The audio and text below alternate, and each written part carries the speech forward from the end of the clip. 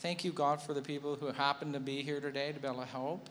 And God, just ask that you just be with her throughout whatever process she needs from here. So God, we thank you and we love you in Jesus' name. Amen.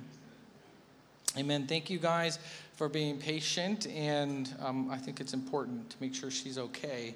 Does anybody remember where I left off? Something good. Oh yeah, okay. We're going to get there. Is that for us? Okay. Okay, so the thing is when we got back in here and we started at having been forbidden, we talked about the Spirit stopping us a little bit. It's one of these things that when you think about a hesitation, or you think about God literally stopping you, forbidding them here, and keeping them from going in the direction that they wanted to go, it's this thing, I think sometimes we'll give it a name like conviction, where God will literally, you feel this on your heart, where it's stopping you from doing what God, what you want to do, but what God is saying, this isn't the direction I want you to go. This isn't the thing I want you to be involved with. Now, do you remember back when we planted the church, and I was telling you how cool and hip we were going to be, and Chad and I were looking at being the next new celebrity pastors, right? We were thinking all of these things. Some of you know this, but we were looking at starting the church also at that time down at the Laugh Factory, downtown Long Beach. And it was just a perfect situation, we thought. We had the owner-manager said, hey, you guys would be great here. And I was like, this would be great. There's an auditorium. There's parking. We could put the kids, if they ever come, over in the bar area, where the kids department would be. We were trying. And I remember just at that point, everything was opening up. I'm really glad God shut that door, and he did it through a voice of wisdom. And so Chad and I are thinking, we're going to do this. We're moving forward. And everything was lining up. They were like, you could do church on Sunday morning service because we have clean comedy on Sunday night. We'll promote your church on Sunday night, and you guys can promote our clean comedy on Sunday. It was perfect. I saw beautiful visions. But then all of a sudden, Julie Frontiera, Chad's mom, happened to us, and she just one day said, you ever thought about Belmont Shore? And I was like, I don't think about Belmont Shore. What do you mean? And she's like, you should think about Belmont Shore. There's not really any churches down there like this. And it was this one thing, and the Spirit just bothered me. And it's one of those things where it's like, you should look at Belmont Shore. So as we go down there, all of my plans were here. Everything was lining up. I was creating brochures. We were moving that way. And then one comment led to, this is where God wants us to be. We make our plans, but sometimes God will literally keep you from them. And I felt like that was God's plan. He gave us the But Julie plan, you know what I mean? And then she came and planted a seed, and that the Spirit used. So it picks up in verse 7. And when they had come to Messiah, it says they attempted to go into Bethnia, which is in the north. So they got resisted there in the south. Then they start to go to the north.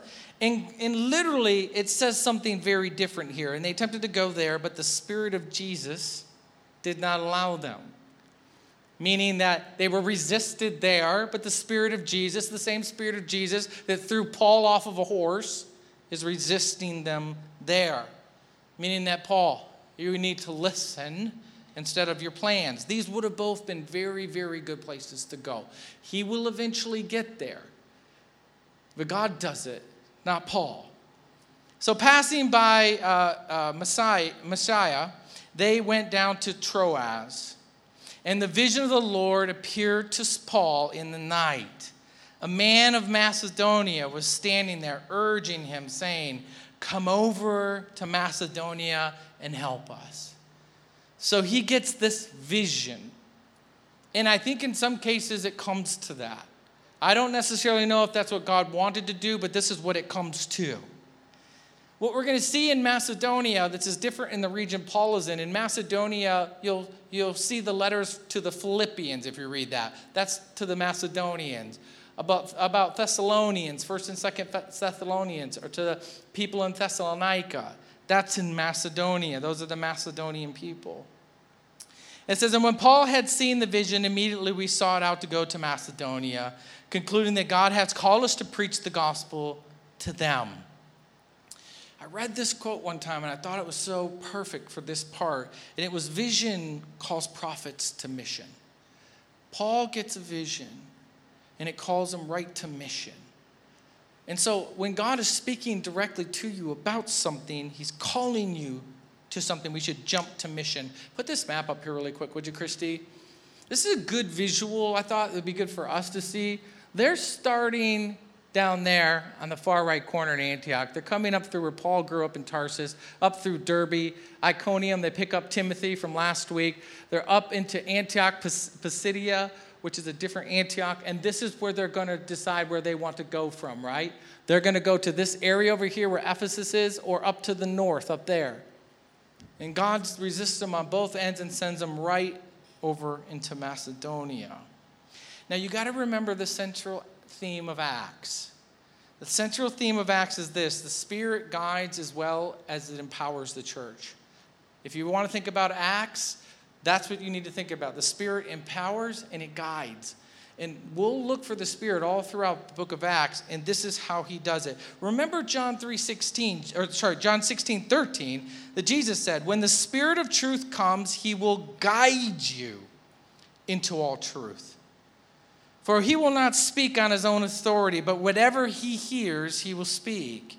And he will declare to you the things that are to come. That is how the Spirit works. He will guide you and he will declare to you how the things that are to come. And this is exactly what he's doing with Paul. So I need to set the stage, because Luke is setting it for the work of the Spirit beyond Paul's plans. And now he's going into uncharted territory, even territory he had no vision for. And now the Spirit is leading. There are 3 unexpected outcomes from this spiritual journey that the Spirit's taking him on.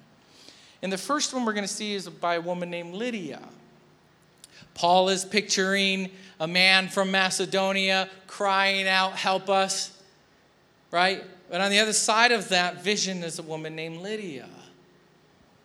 Chapter 16, verse 11. So they sailed from Troas, and they made a direct voyage from Samothrace, and the following day to Neapolis. This is a port city into Philippi. And from there to Philippi. Now, Philippi, why it's important just to know this. It's an important city because it was where Rome's fate was decided, right outside of this city. This was Brutus, who murdered Caesar, and Mark Antony, and Augustus, who became emperor. This was where the battle took place. It was the greatest civil war Rome had had, and so this city had a special place of honor to the Roman Empire. And here they are now, which is the leading city of the district of Macedonia, a Roman colony. Now, all of these things when we read the Bible, we just kind of graze over them, but this will start to shape the narrative as we go through. Is that this Roman colony, what it meant was, especially this city, it was basically a microcosm of Rome. They had all full citizen rights.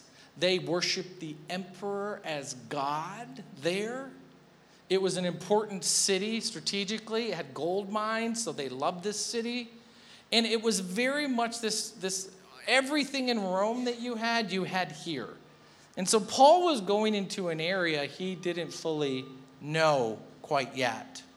Kind of prepared him for Rome, I think, a little bit. They didn't have taxes. If you were a Roman citizen, you didn't have to pay taxes. You didn't have to pay land taxes. It says, we remained in this city for days, and on the Sabbath day we went outside the gate to the riverside where we supposed there was a place of prayer, and we sat down and we spoke to the women who had come together. Now this is a very good indication that there are not very many Jews in this area. They didn't go much further than Asia beyond that point to this area.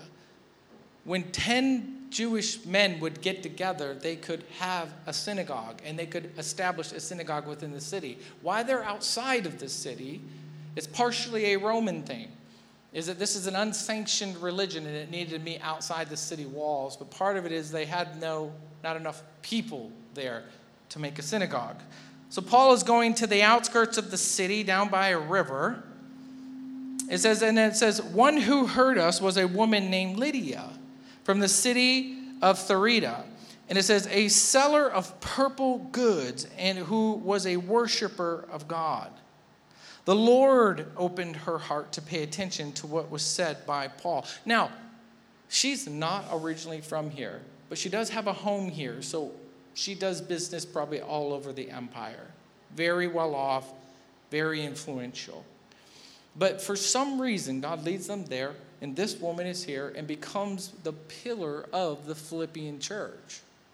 She is housing the church after this. And what's interesting about where she's from, that city with that weird name, is that it's exactly where she's originally from, is exactly where Paul wanted to go the first time before the Spirit said no.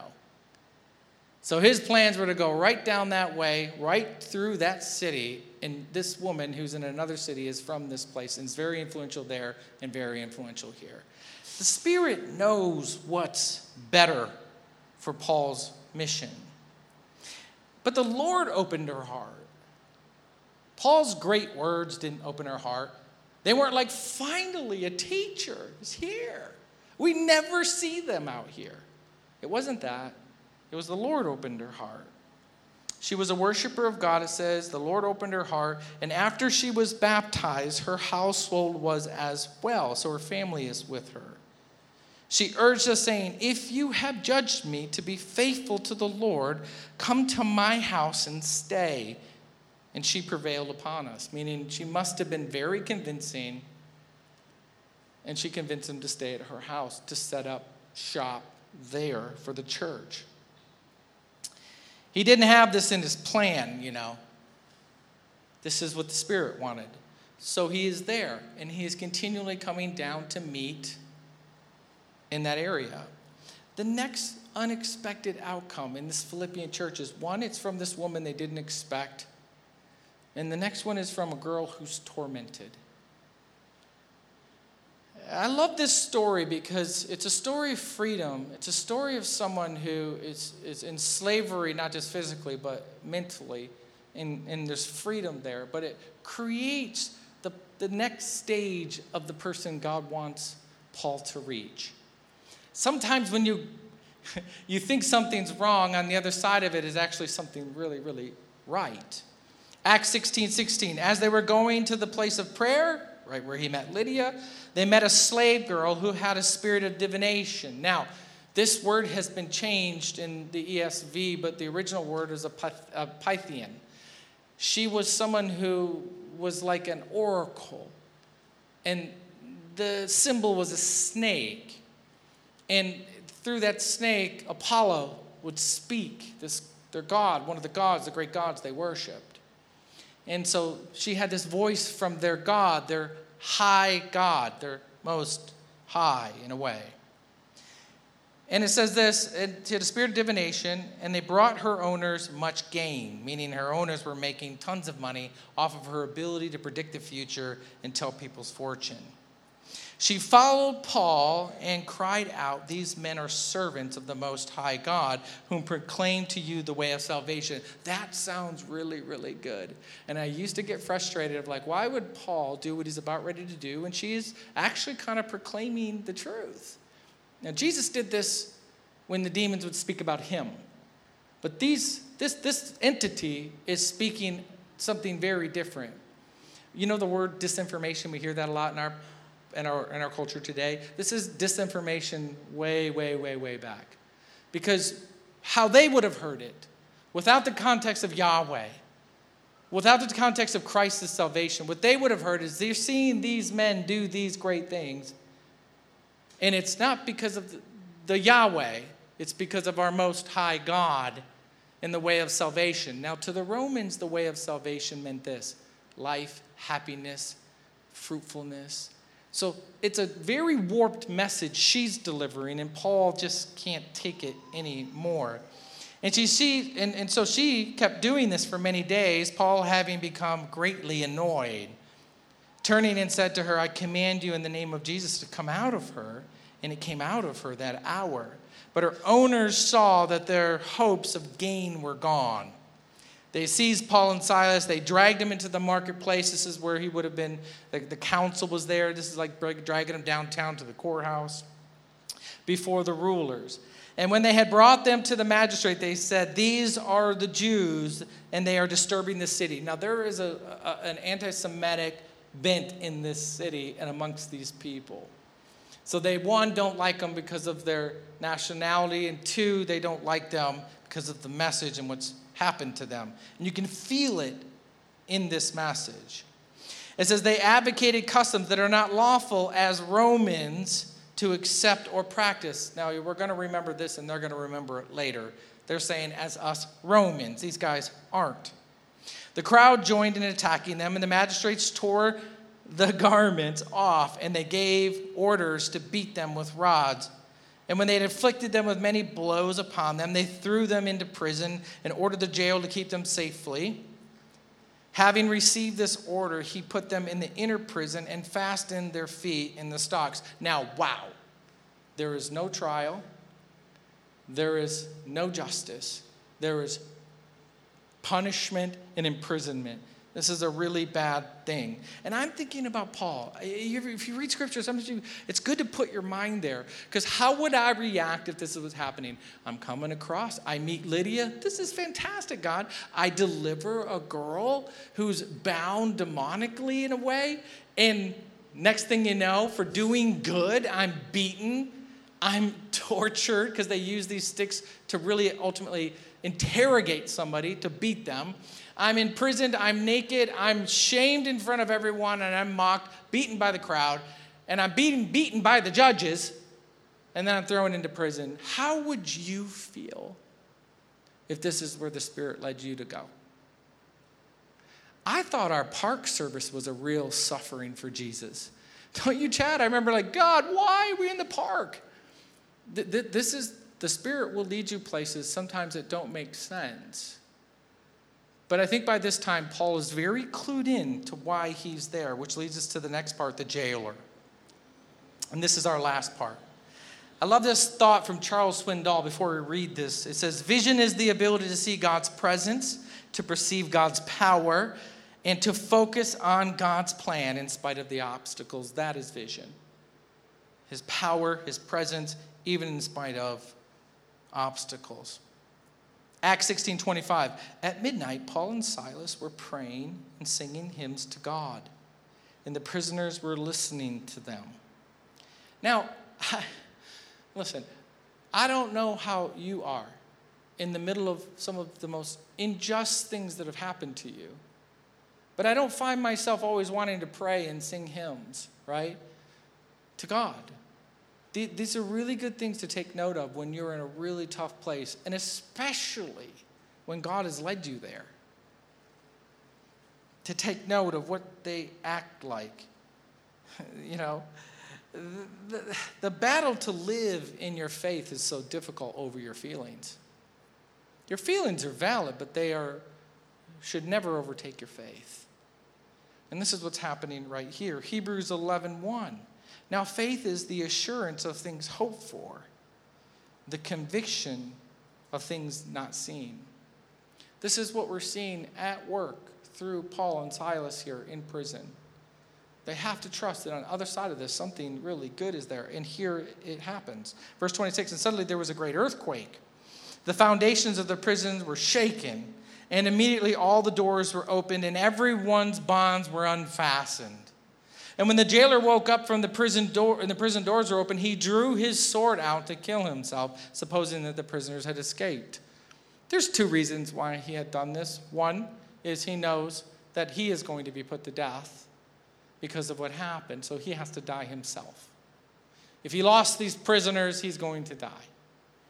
The other part is he himself is scared because this is a divine sign when something like this happens. He is in a very, very tough place where salvation on earth, or maybe even salvation in the afterlife to him, is all bad.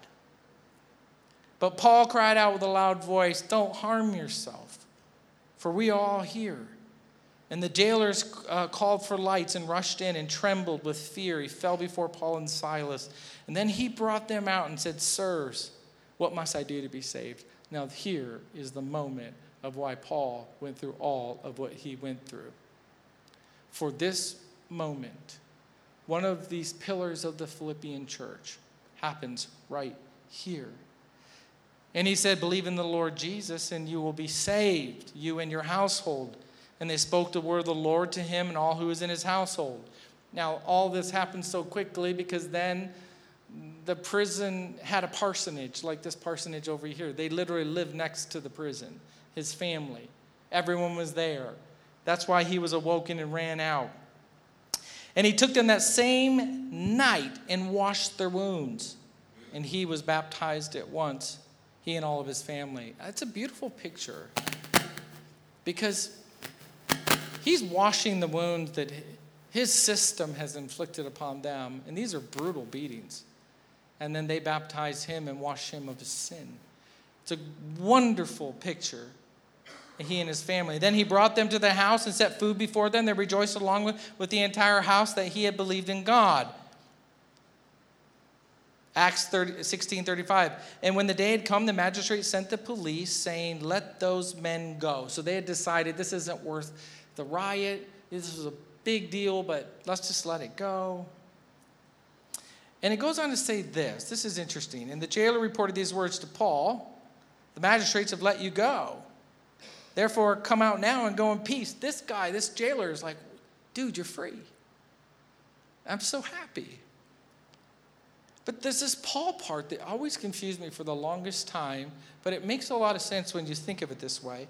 But Paul said to them, "They have beaten us publicly, uncondemned men who are Roman citizens." And you're like, why did you say that in the beginning? You could have avoided all of this, Paul. He does not pull this Roman citizen card ever, except for one time when it really mattered and where he was really wanting to go. This wasn't his time for that. And by the way, I don't think Paul wants to get in a situation where the Roman citizenship saves him from suffering. He wants Christ to save him. But he says it after the fact. But he says it after the fact for a reason. I didn't think he was just kind of being like bowing up here and saying, "You don't know what you did. You're going to hear from my attorney." He's not doing that. Something's being done here that I love about Paul. They throw us out. They throw us into prison, and they do not throw us. They want to throw us out secretly. Why is he making all this trouble? But he has a purpose, and it's to protect his new church. If they can justify doing this to a Roman citizen, then they can justify doing it to those who are citizens here.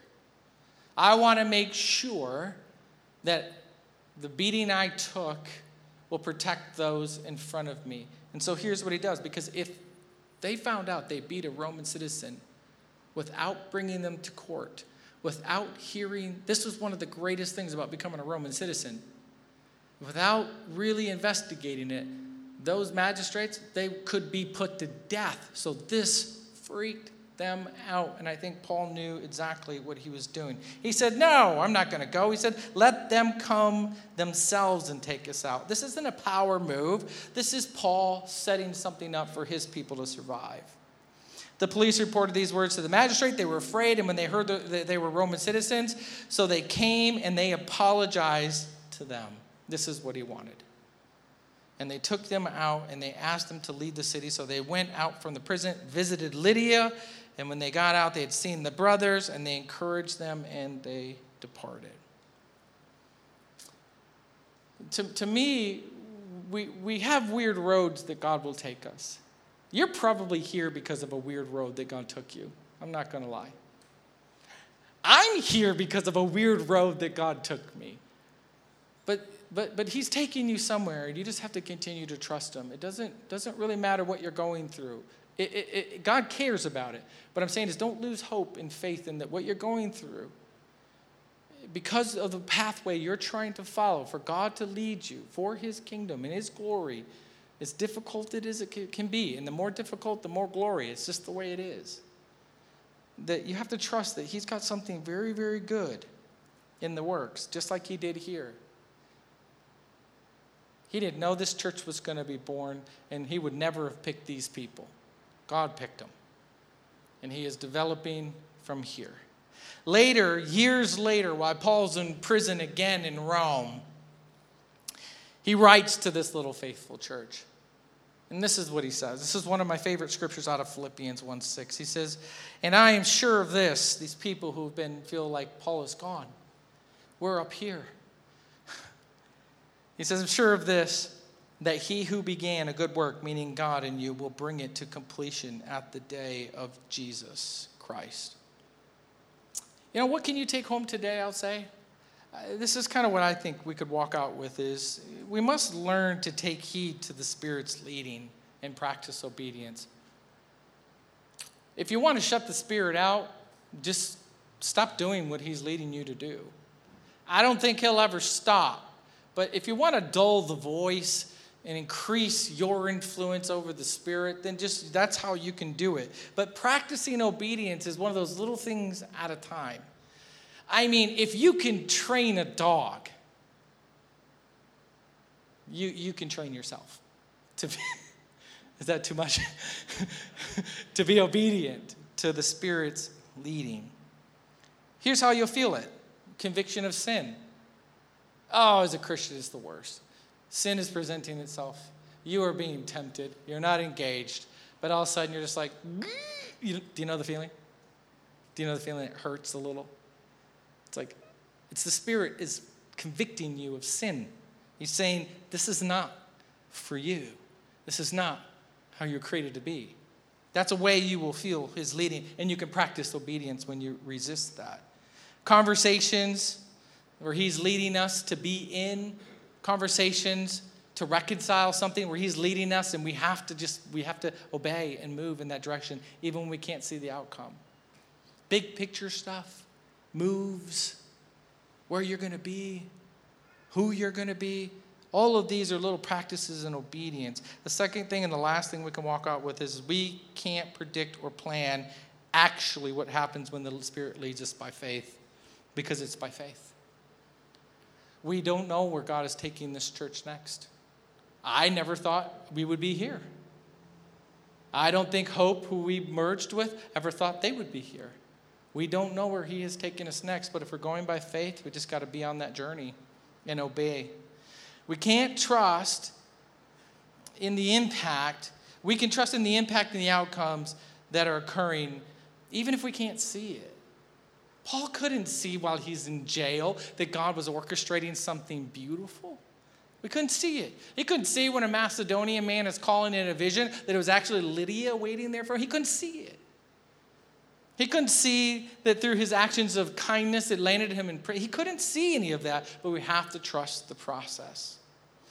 And I'll say we can learn from Paul and Silas is that when you are in those difficult times and God is leading you, of which he will be leading you, you can learn from them.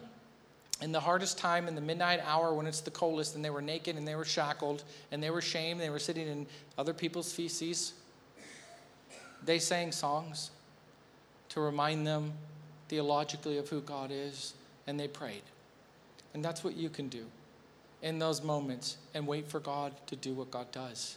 And on the other side of that, I promise you something really, really good. In the midst of any hardships, hiccups, changes, detours, peaks, and valleys, the Spirit is with you at all times.